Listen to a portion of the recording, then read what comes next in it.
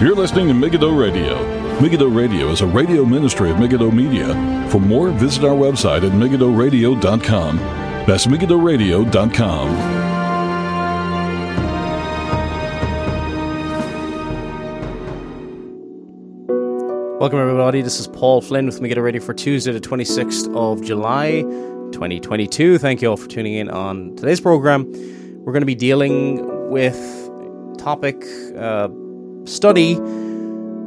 Basically, it's going to be a number of Bible studies that I did for a church a couple weeks ago, and I really enjoyed giving them. And I said, well, I will take these studies and probably just put them into one podcast program talking about knowing and loving Jesus, the Messiah. That's really going to be the title of it, and just kind of compressing down into it. Now, I also found it interesting that a lot of the things I've been studying recently just seem to be, oddly enough, areas of controversy. I haven't been on Twitter much over the last, I don't know how long since I deleted my previous one. I have one, but I more use it, not more so to tweet too much, just purely maybe to keep up with a few things. And I might even get rid of that because Twitter doesn't bring out the best in people.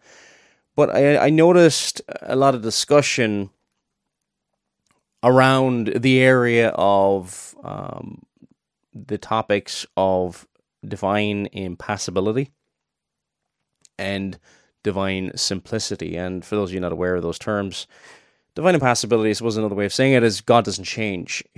He is who he is. To quote from Exodus chapter 3, I am that I am. He's the all-sufficient one. And Jesus is God, so he never changes in his divinity, yesterday, today, and forever.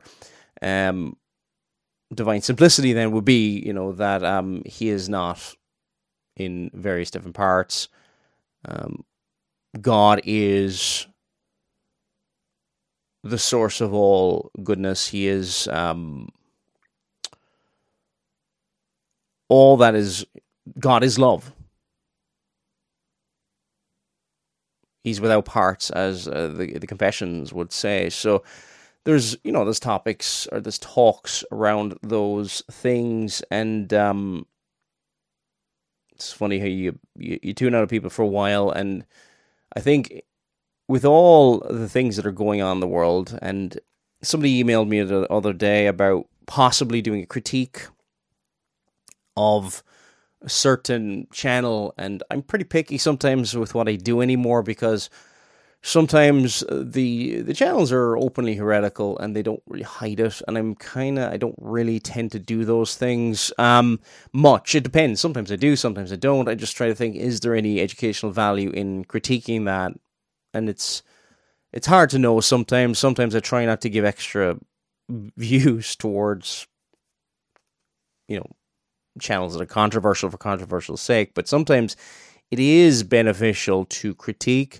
It is beneficial to refute and show where the falsehood is, and then show where the truth is. But largely what we need in the church is not just going around being reactionary, and the church has been reactionary for quite some time, and largely the church has been reactionary for quite some time is because we've neglected various areas of study within the church, such as divine impassibility and divine simplicity, things that are being discussed now. There's a number of Reformed Baptists. I'm not a Reformed Baptist. I used to be years ago, but I'm not now. But I'm thankful for those men, frankly. I haven't read all their stuff. I don't know if I agree with them on everything or whatever the case may be, but I'm glad that they are discussing these things. Recently picked up a copy of All That Is in God, and people rave about it. It's a book by Delitzel. That's his last name, and I've heard great things about it. I remember R.C. Sproul raving about it, just saying it was one of the best books he'd read in a long time. So I think what we have in the church today is the church has become very reactionary because we've abandoned old classical formulations of explaining things. And we've been very critical of the past. I'm not saying we should wholeheartedly embrace everything from the past uncritically, but there are many things from the past and how we defined things with regard to the Trinity, things with regard to all sorts of things in systematic theology that we've set aside.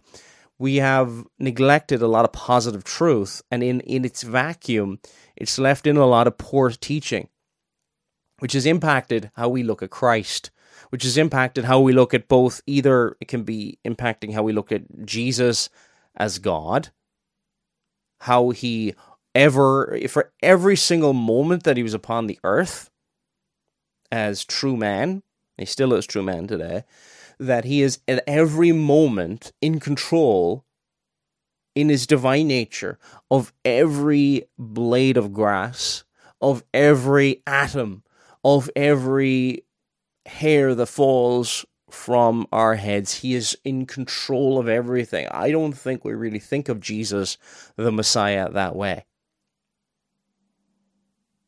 He is true God and he is true man.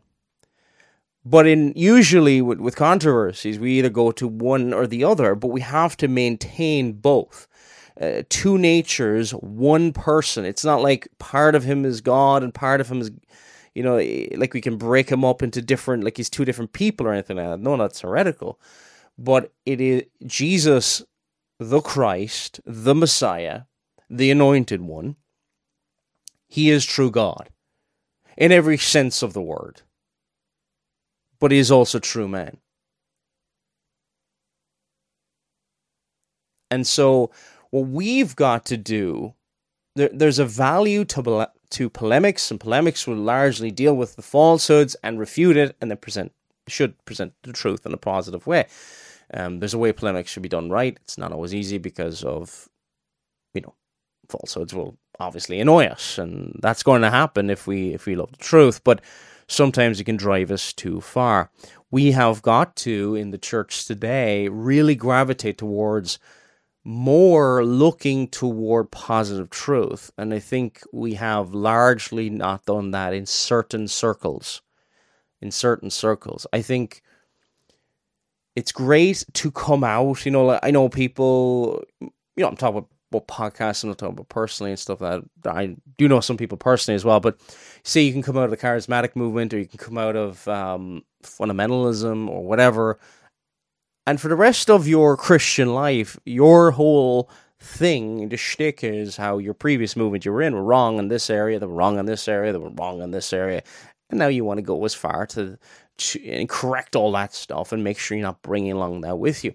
The problem with that is you'll probably get into new errors. And you'll probably, in reacting to anything, we could end up in our own errors. For example, a person maybe, I've seen examples of this personally, and so sadly, unfortunately, that, okay, you see the errors of the Roman Catholic Church. Oh, Rome is this and that, which is true. This is to teach a false gospel. And then you kind of go, oh, look, Rome teaches the Trinity. Father, Son, Holy Spirit. Well, we can't be teaching that either. And that's an example. By the way, I have seen that play out, unfortunately. So we've got to make sure that we're not just kind of it's positive truth from the scriptures, and here's why we believe what we believe, and then we're unified with other believers in Christ because we believe the same truth. We believe in the same Messiah. We believe in the same King. We believe in the same Lord. That brings us together. In our very, very polarized and divisive culture which we live in today, we can often be united around what we don't like. And that's not a good thing. That is not a good thing. So today, Lord willing, I want us to look at Christ, the Messiah, and talk about knowing him and loving him. And the first thing we're going to be looking at is how he is true man. Or not true man, we're going to look at true God first. And we're just going to look at a few things here, because there's other points I'm going to look at beyond this. Usually it's not what people struggle with, but if you look at what Jesus said in John 8:58, he said, "Most assuredly I say unto you, before Abraham was, I am." Before Abraham was. And did Abraham live close in time to him? No. Jesus, the Christ, the second person of the Trinity, he is eternal. Before Abraham was, I am. He is the self-existent one. He is the I am that I am of Exodus chapter 3, appearing in the burning bush. And that's why they took up stones to throw at him. Because they knew what he was claiming. That he was the Son of God. He was true God. Verse 59, then they took up stones to throw at him. But Jesus hid himself and went out into the temple, going through the midst of them, and so passed by. Now, whatever way we interpret various things, we've got to remember that in his divine mind, as true God, he cannot change. He developed as man. He grew, he learned as man. But in his divine mind, he didn't learn anything because he is true God. We may struggle to wrap our minds around these things. And of course we will. The infinite God, the creator of heaven and earth, entered into this world and took upon himself human flesh. The Word became flesh. The eternal Word became flesh and dwelt among us. And we beheld his glory, the glory of the only begotten of the Father, full of grace and truth. We're always going to struggle with that. John 1:1, in the beginning was the Word, and the Word was with God, and the Word was God. God.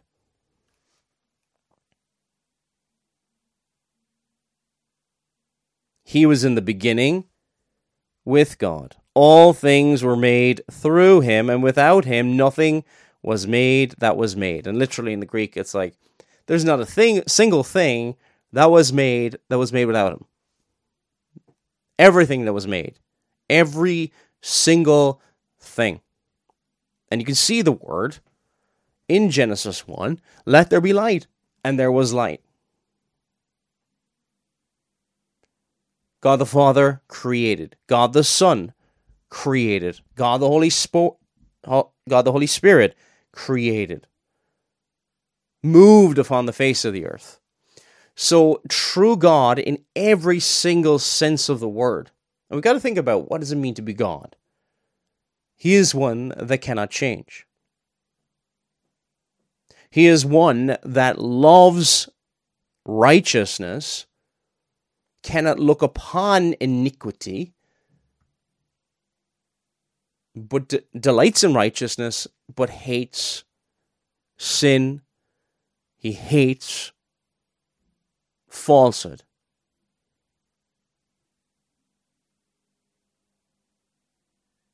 He is merciful.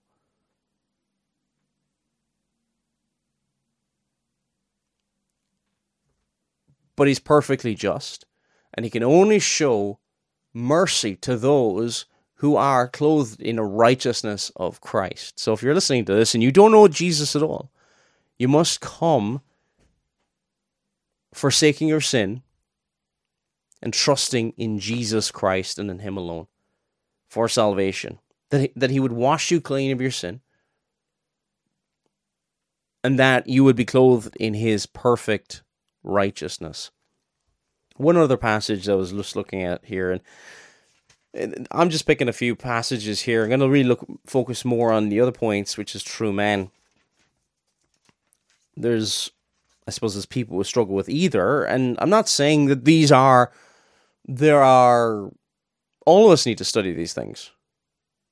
All of us need to study these things. We're all going to struggle with them unless we really, really spend serious time meditating upon them. In Proverbs 8, talks about the personification of wisdom. And then from verse 22 of Proverbs chapter 8, it says this: "The Lord possessed me at the beginning of his way, before his works of old.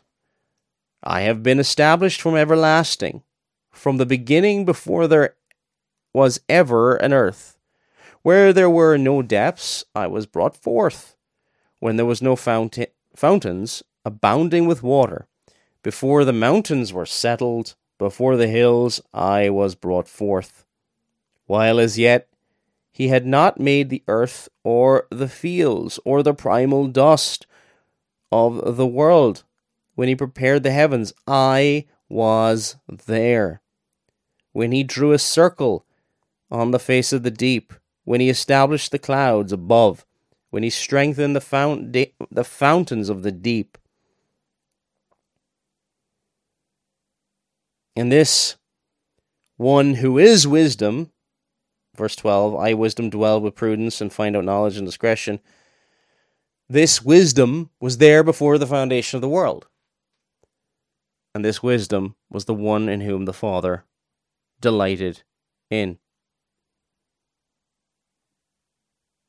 He is the one who came into this world, took upon himself the form of a man. And I think it'll bring us on then to Philippians chapter 2. A wonderful section of scripture that really needs to be handled with care. So it says in Philippians chapter 2, verse 5, "Let this mind be in you, which was also in Christ Jesus, who being in the form of God did not consider it robbery to be equal with God, but made himself of no reputation, taking the form of a bondservant, and coming in the likeness of men, and being found in appearance as a man, he humbled himself and became obedient to the point of death, even the death of the cross." Now, equal with God. Now, he made himself, literally people will translate it sometimes nothing, or made himself no reputation. That is, his glory is veiled, but he in no way changes. His deity in no way changes. And deity in every single point. He's all-knowing, omnipresent. When Jesus was asleep in the boat, in the storm, in the Sea of Galilee, he was in control of that storm while he was asleep. Just as much as he was in control when he told the sea, when he calmed the storm afterwards. Every single thing. And we are just like the apostles, we ourselves are amazement to think of that. We don't really think of him like that. And we often have the same struggles, diminishing either the power of him as true God, but we should not also diminish that he is true man. We can be maybe tempted to overcorrect and downplay Christ's humanity and make it almost less in humanity than you or I. Now, the difference between him and Jesus the Christ and us is he is sinless in thought and word and deed. And every single moment of his life, he loved the Father as he ought to be loved. We've never done that for one single second. Jesus, for every moment of his life, before he was incarnate, while he was upon the earth, and now today, at every moment, always true God.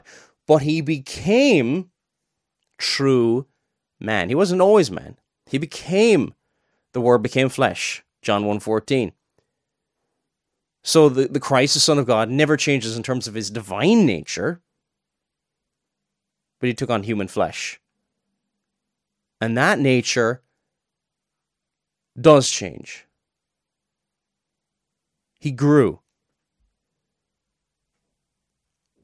Now, before we look at different things of thinking about him as true man, let us think about how he's miraculously conceived in the womb of Mary.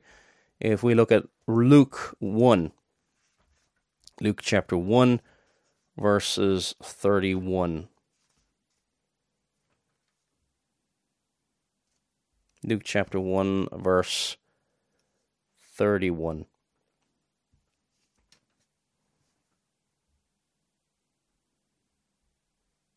And behold, you will conceive in your womb and bring forth a son and call his name Jesus. He will be great and will be called the Son of the Highest. And the Lord God will give him the throne of his father David. And he will reign over the house of Jacob forever, and of his kingdom there will be no end. And Mary said unto him, How can this be, since I do not know a man? Verse 35. The angel answered and said to her, The Holy Spirit will come upon you, and the power of the Highest will overshadow you. Therefore, also, that Holy One who is to be born will be called the Son of God. So, there's a miraculous conception. Miraculous in terms of what happens always when conception. There's a man and a woman. There's a father, there's a human father, there's a human mother. But this doesn't happen here, does it? There's a human mother, but there's no human father. It's a miracle. And the Holy Spirit overshadowed Mary before she knew, in an intimate sexual way with her husband, before she knew a husband, she was with child. That's a miracle. That's, we talk about the virgin birth. There's a sense in which the birth of Jesus is, I'll be careful with my words here, kind of just like any other birth. It's the conception that is different. As true man, he developed in the womb, a baby, growing and developing, and then born into this world. It's the conception, from the point of conception, that point of conception, which is the real miracle. And then he grew and developed as a man, obviously without sin, in a quote-unquote normal way, as man would develop. If we think of just two passages in Luke chapter 2, verse 42, which says this. Verse 40. And the child grew and became strong in spirit, filled with wisdom. The grace of God was upon him. And when it's a bit clearer and he's increased in wisdom, verse 52 of Luke chapter 2, and Jesus increased in wisdom and stature and in favor with God and man. Increased in wisdom and stature. How can Jesus increase in wisdom? In his human nature, not his divine nature, because his divine nature, well, what can he learn in his divine nature? Nothing, because he knows everything. He's foreordained whatsoever comes to pass. But in his human nature, in his human mind, he learned. He grew in wisdom and in favor with God and men. There's two distinct natures here. Two distinct natures, but one single person. You might say, I don't understand this. Well, it should leave us in awe. We can't, can we? We're just like, whoa. Seriously?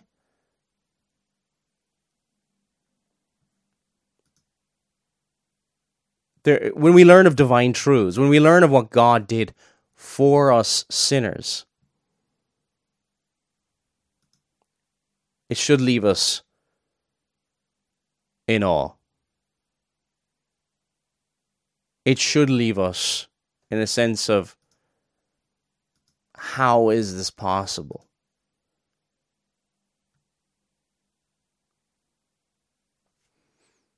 Now, so we learned in his human mind, but again, to remind ourselves, in his divine mind, as God, he could not learn anything. When we think of that passage in Mark 13:32, don't we? That difficult passage. So Mark 13:32, to really emphasize this point a little bit more.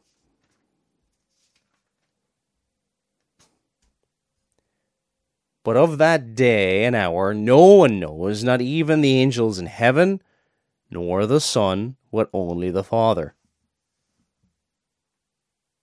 Take heed and watch and pray, for you do not know when the time is. Now, there seems to be a time, of the return, when the Son does not know. Well, that can't be in his divine mind. His divine mind cannot change. His divine mind foreordained whatsoever came to pass. He can't limit his power. He can veil his glory, but he can't stop being the one who sustains life. That is who he is. I am that I am. And Jesus said it, there at the end of John chapter 8. Before Abraham was, I am. He doesn't cease at any single point to be the I am.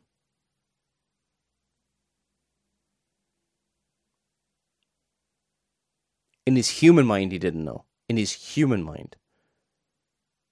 But in his divine mind, he knew everything. So, we have to be careful with our formulations. We have to be careful that we do not either diminish either his divinity, his deity, that fact that he is the Jehovah spoken about in the Old Testament. The word Jehovah in Greek is Kurios. Kurios translated Lord in our Bibles. That he is the Lord of heaven and earth. He is in his divinity, he is omnipresent. He is everywhere. He is all-powerful. He is all-knowing.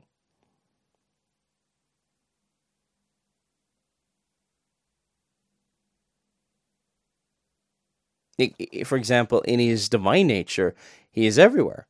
He's omnipresent. In his human nature, he's at the right hand of the Majesty on high. He's in one place, in his human nature.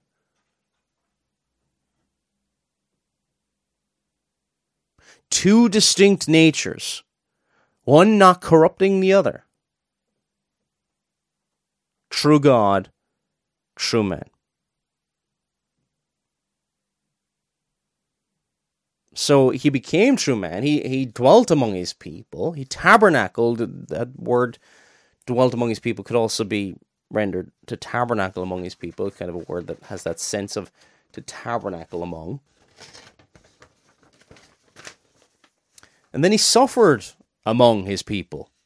He suffered among his people. When we see who it is, and how important he is, and how powerful he is, and how freely of his own will, he surrendered and freely gave up his life for our sins, for the sins of people like you and I, to not turn to him is the great, if somebody gives you a great gift, a lovely gift, and you refuse it, somebody who's kind and caring and cares for you, well, it would be seen as disrespectful. This is far greater than that. It would be the highest to the infinite degree of ingratitude that could ever be imagined. He came into this world, a world he created, and his subjects rebelled against him. And he came in and died for those people. a man thinks that God owes him. The first Adam, for in Adam all die, but in Christ all shall be made alive. 1 Corinthians 15:22. He failed. For all in Adam failed. His sin became our sin. But the righteousness of Christ, the second Adam, his righteousness became our righteousness by faith in him and in him alone. He came to pay the sin that he died. He died as a man. In other ways as well, in his divine nature, he continued to exist. He can't die in his divine nature. His body, as true man, he died as a man. He shed his blood as true man. And that sacrifice as a true man was so valuable because he was also true God. And he could represent all the sins of all the people who were chosen in him before the foundation of the world. His body was perfectly sinless. It went into the ground. And it did not see corruption. When our bodies go into the ground, they will see corruption because we're sinners. We're sinners.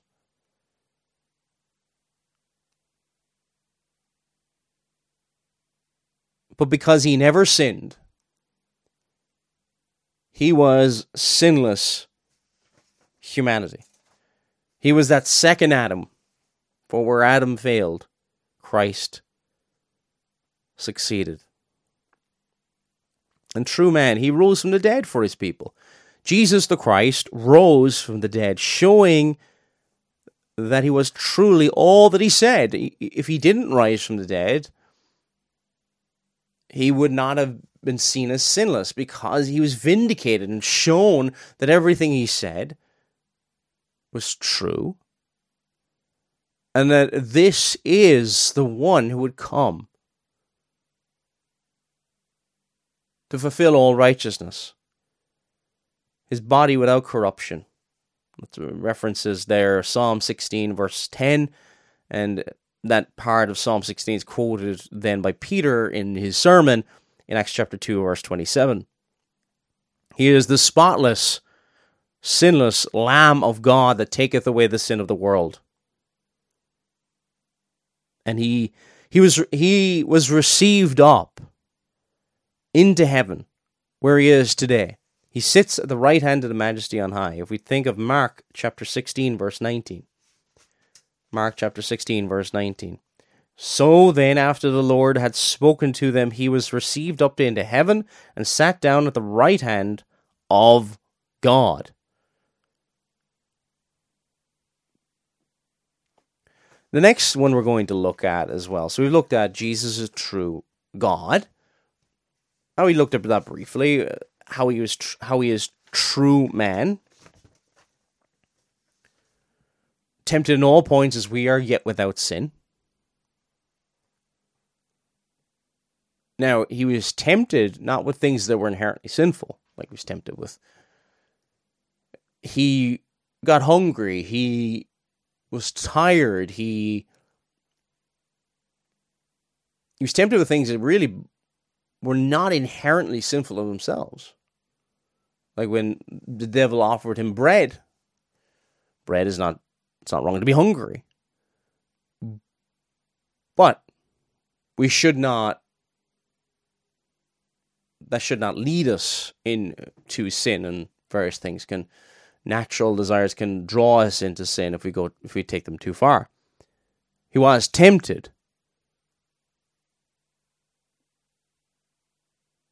So we've got to make sure we don't, that thing of him being tempted in all points as we are.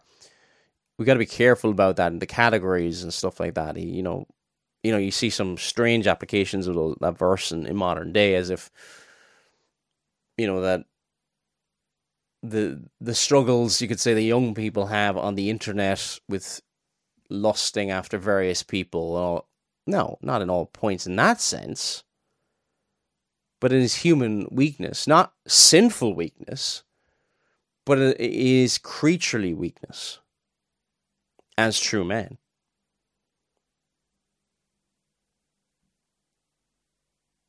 He needed to take a nap. That is the sense I'm talking about. So, not only, so he is true God, he's true man, Jesus is also the very definition of what it is to be loving. Now, we think today of various different movements. And you could probably think of various different movements which try to define love. Amnesty International, anything around LGBT-related issues, and they'll make, like love is a human right, I think is one banner that you see somewhere. But the real definition of love is God. He is what love is. John 14:15 says, if you love me, keep my commandments.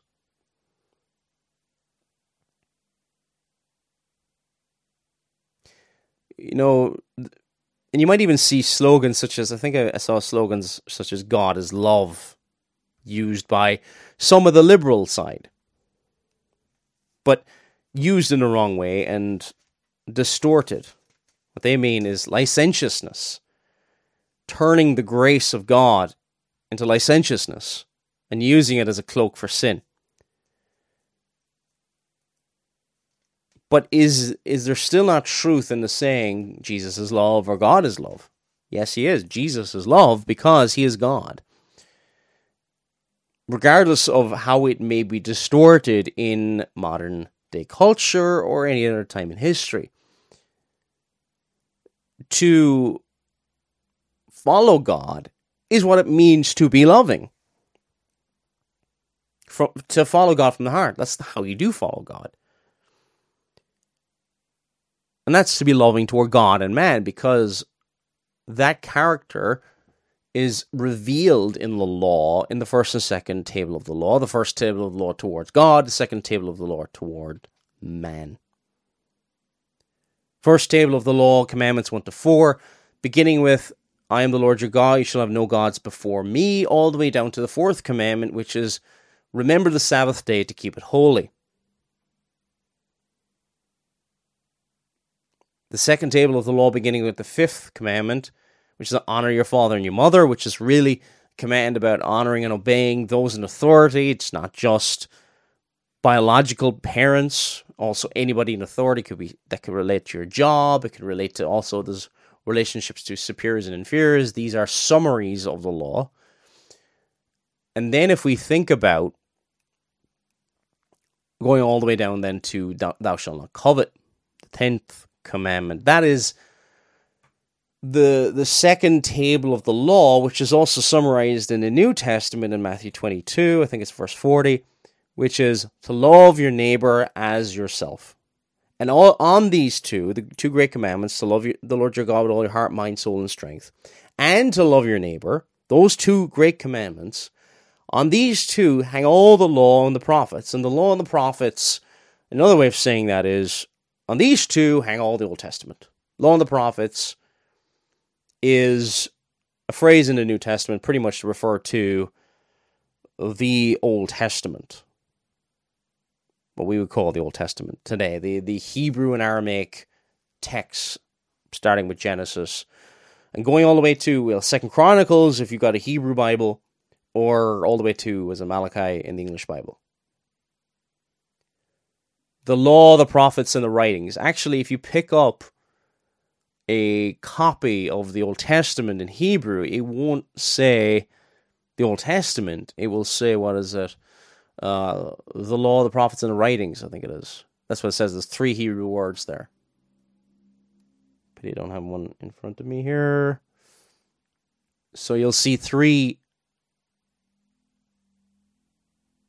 Yeah, law, prophet, and writings.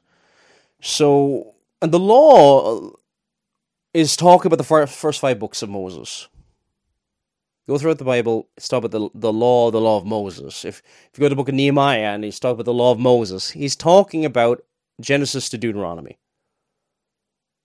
They'd forgotten about that. And often the message of the prophets then, so you've got the law, the first 5 books of the Bible, and then the prophets then, and I'm being general here, I'm being very general, it's largely calling them back to that law that they had abandoned.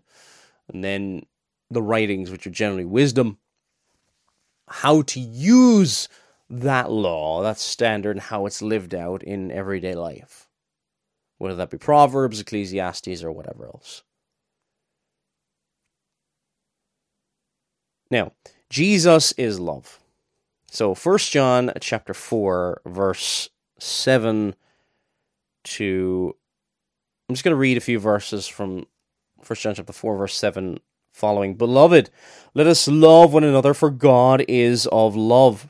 For love is of God. And everyone who loves is born of God and knows God.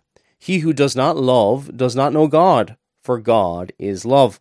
In this, the love of God was manifested toward us, that God sent his only begotten Son into the world that we might live through him.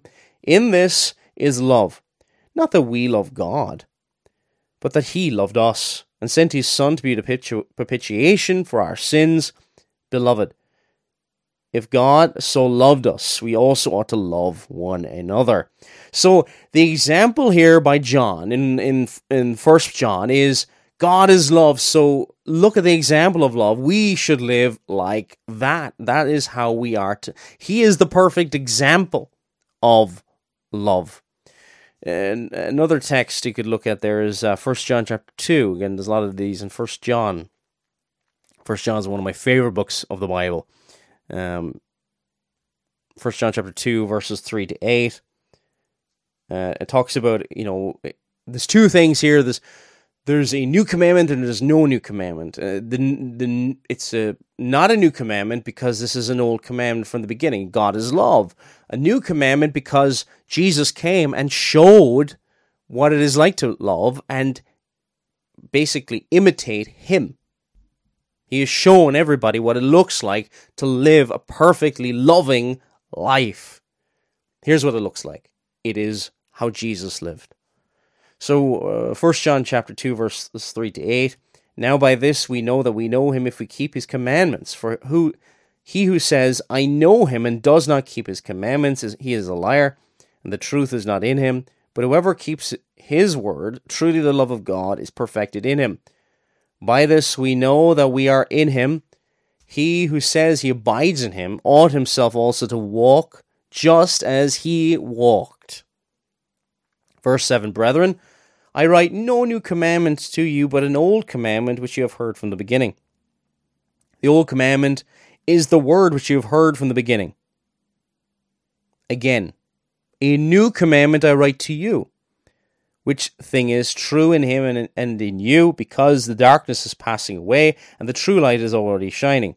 He who says he is in the light and hates his brother is in darkness until now.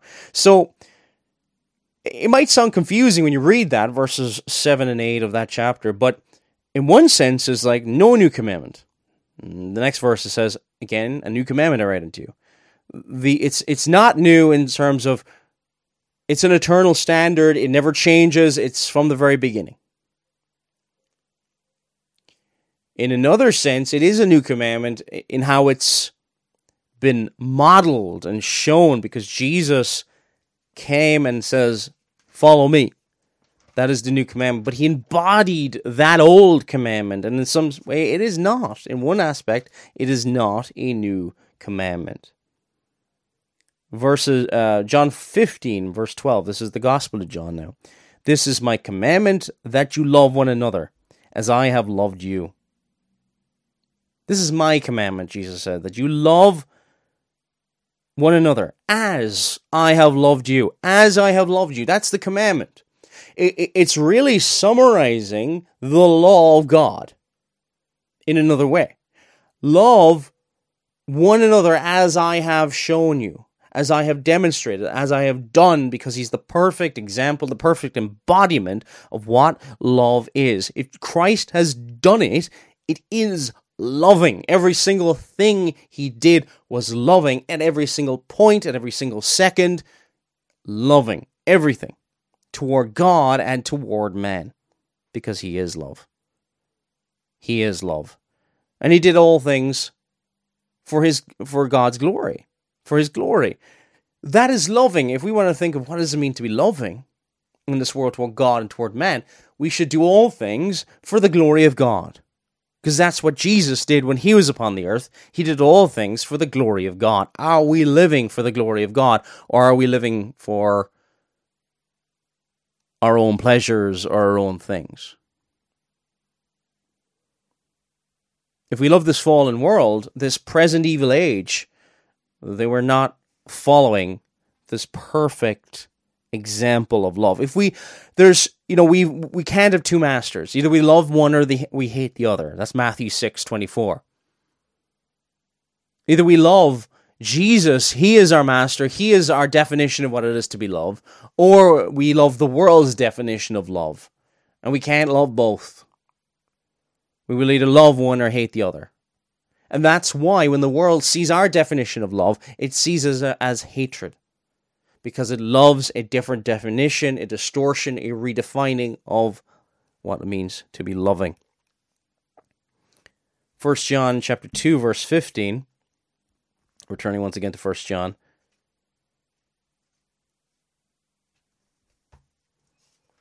Verse 15 says this, "Do not love the world or the things in the world. If anyone loves the world, the love of the Father is not in him." Now, this is talking not about the people. We're told to love our enemies. We're told to love our neighbor. We're told in the law to love our neighbor as ourselves. So this is not talking about hating people and not showing love in that sense. Of course not. There's no contradiction with the Word of God. This is talking about this present fallen evil age, this fallen evil ethical system that is at war with God. It's talking about the way of the seed of the serpent at war with the seed of the woman in Genesis 3:15. That's what the world is referring to here. This fallen present evil age.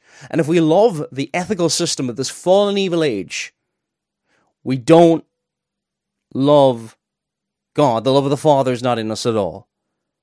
So when we're around and surrounded by the evil of this present evil age, it will grieve us. It will make us sad. Or we will enjoy it and love it, in which case the love of the Father is not in us at all.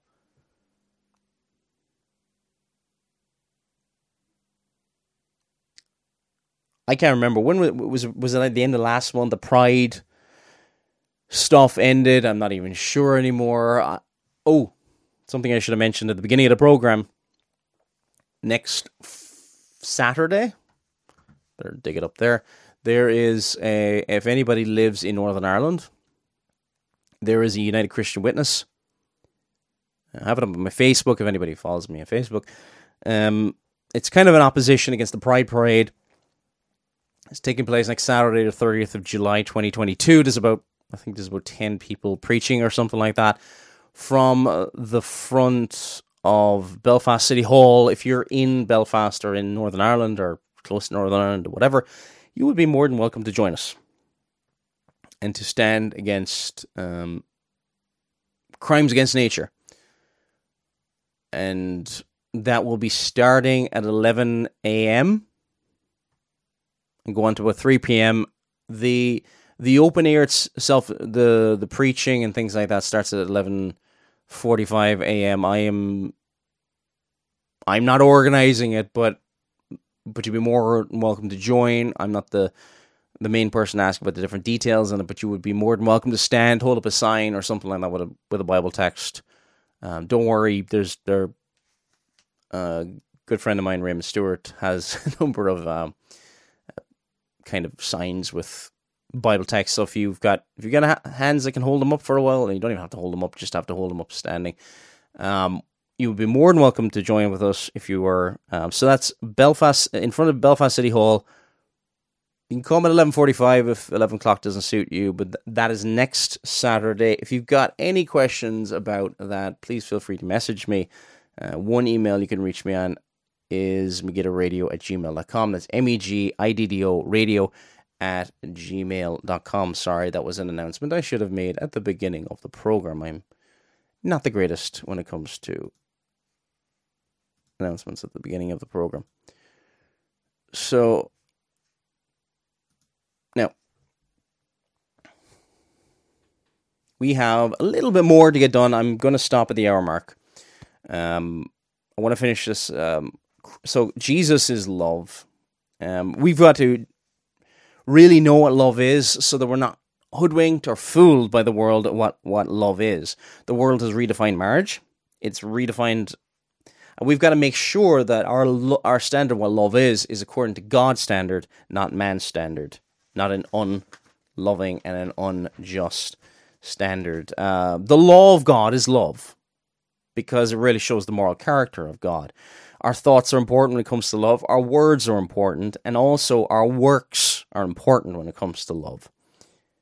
We can have a very lawless view of love, but Christ did not. Again, John 14:15 is one text. If you love me, keep my commandments. But if you look at the example of the Pharisees, they were called of their father the devil. In John 8:42. So there's basically two people in the world. No, none of us are perfect or anything like that. But there's a group of people been born again of the Spirit of God who follow after Christ. They are the seed of the woman. Everybody else who has not had saving faith, they may go to church, they may do a lot of different things, they may feel themselves religious or whatever. They may think they're even genuinely saved. But at the end of the day, they're of the father, the devil. In John 8, verse 42, they thought they were the true believers. John 8:42 says this, Jesus said to them, if God were your father, you would love me, for I proceeded forth and came from God, nor have I come of myself, but he sent me. So if you love Jesus, keep his commandments. If you love Jesus and you follow him, then you love the Father. And if you do not love Jesus, you do not follow his commandments, you do not follow the law of God, you live a very lawless way, you're of your father, the devil, and there's no middle ground. There's the lukewarmness that everybody seems comfortable with today in modern-day Christianity. You see the example of one of the 7 churches at the beginning of the book of Revelation, Laodicea. And what did Jesus say to the church in Laodicea, which was very lukewarm, wasn't hot, wasn't cold, middling? And Jesus said, I will spew you out of my mouth.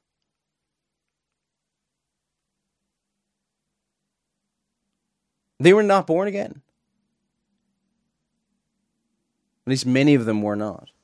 They may have been making an outward profession of faith, but they were not hot or cold. Do you love Jesus Christ?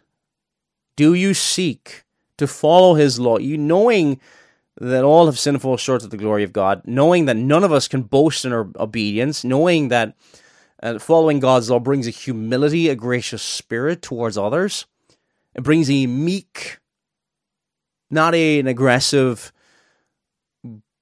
brash, ostentatious spirit that you sometimes see with some people, but a meek, submissive spirit to the service of God, of Christ's kingdom, to suffer for the sake of others, because that's what Christ did. That's what he came to do. And think of it, the law of God in another way. The law of God is love summarized. It's what love looks like. To break the Sabbath day, the 4th commandment, is not loving. To break the 7th commandment and to break the marriage covenant, that is not loving. To covet after your neighbor's goods, that is not loving. To break the 2nd commandment and introduce false worship, that is not loving.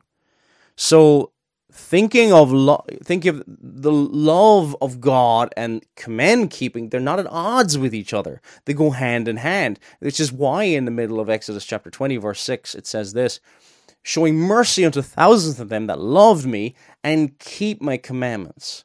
That love me and keep my commandments. Because that's what love looks like. There's an obedience to God. It's not based on that obedience, because if it did, none of us would have a hope. And also the inner heart of love matters as well. Love is action, but the heart does matter. What did Jesus ask of Peter? lovest thou me? Do you love me? And then he said, feed my sheep, feed my lambs. But do you love me? And it's a question for all of us. It's a question for ministers of gospel. It's a question for each and every one of us who claim to be Christians. Do you love Jesus? Do you love his words? Do you love the voice of the great shepherd? And what do sheep do when they hear the voice of the great and good shepherd? Are they lukewarm about it? Or do they joyfully run toward his voice, eager to be fed by him? Well, Jesus is the good shepherd, isn't he? We know this from John 10. We also know this from Ezekiel chapter 34. And he brings us to feed on the best food that there is, him. He is that food. He protects us when we follow him from wolves and from those who will go into the ministry for selfish reasons. They're called hirelings in John chapter 10.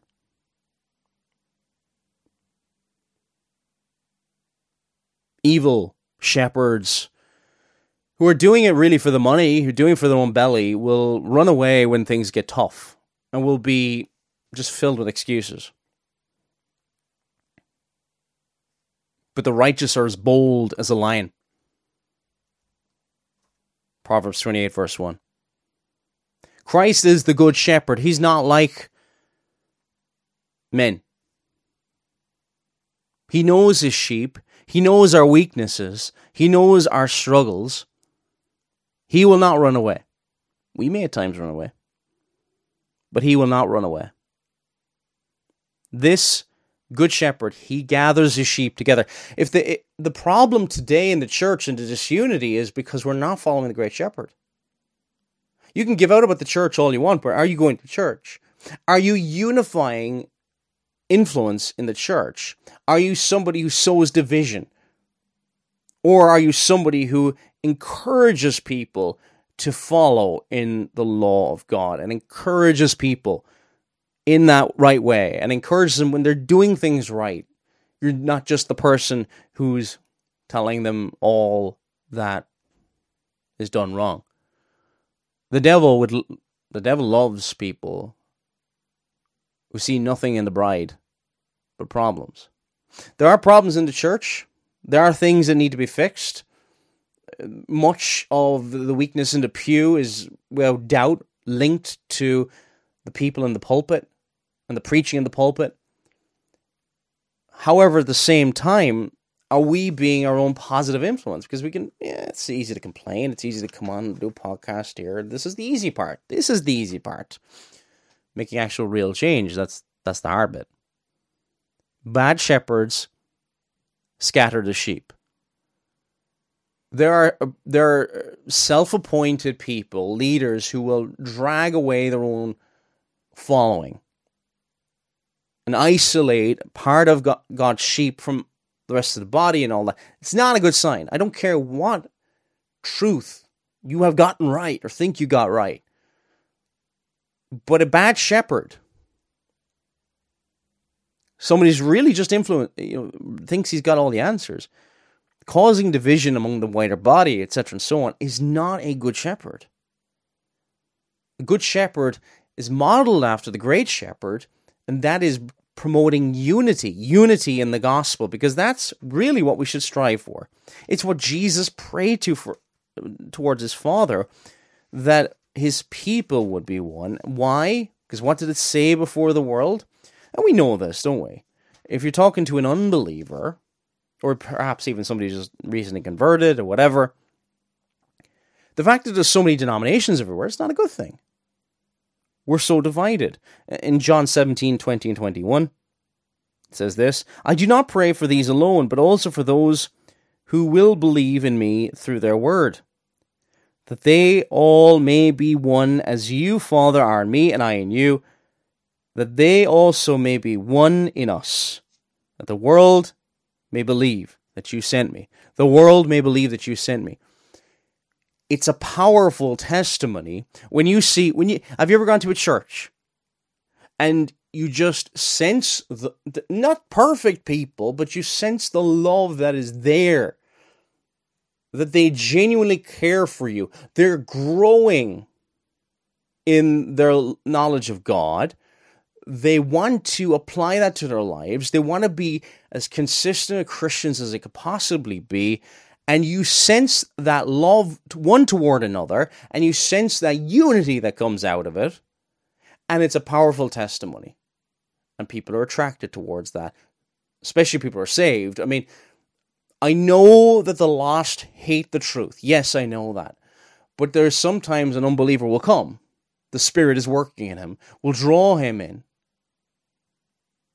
And that expression of unity and love toward one another, they may not love Christ at that moment in time, but they see something they don't have.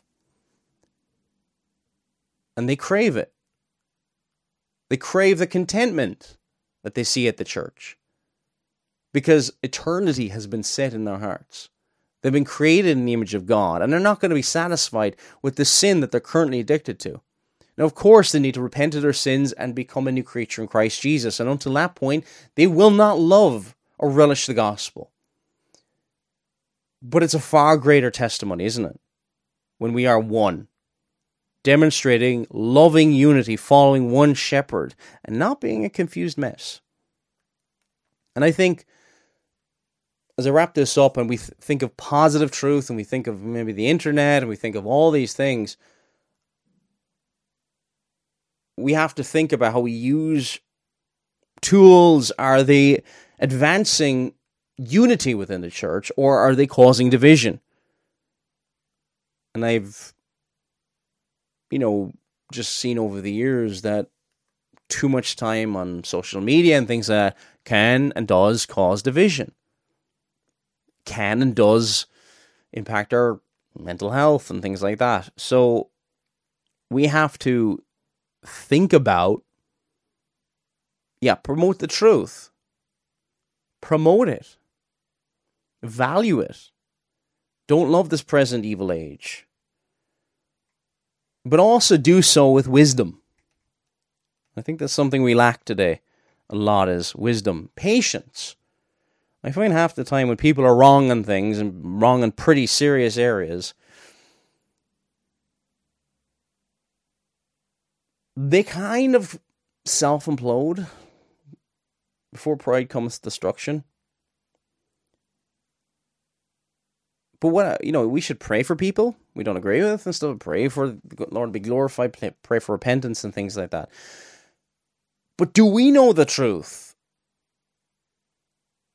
Do we know what is right and what is wrong? Not just do we know of a couple of bad teachers and we shouldn't be copying, Stephen Furtick or whoever. I'm not saying there's no value at all in looking at that, but do we know this ourselves? Do we know and love Jesus, the Messiah? And that's a question for you. I pray that you do. If you've got any questions or anything I didn't cover properly in this program, MegidoRadio@gmail.com. Lord willing, we'll be back with you again next week. Remember that United Christian Witness, 30th of July, 2022, outside Belfast City Hall. And if anytime after 11 o'clock, that would be wonderful if you can join us. And may the Lord bless you all. It's been Paul Flynn.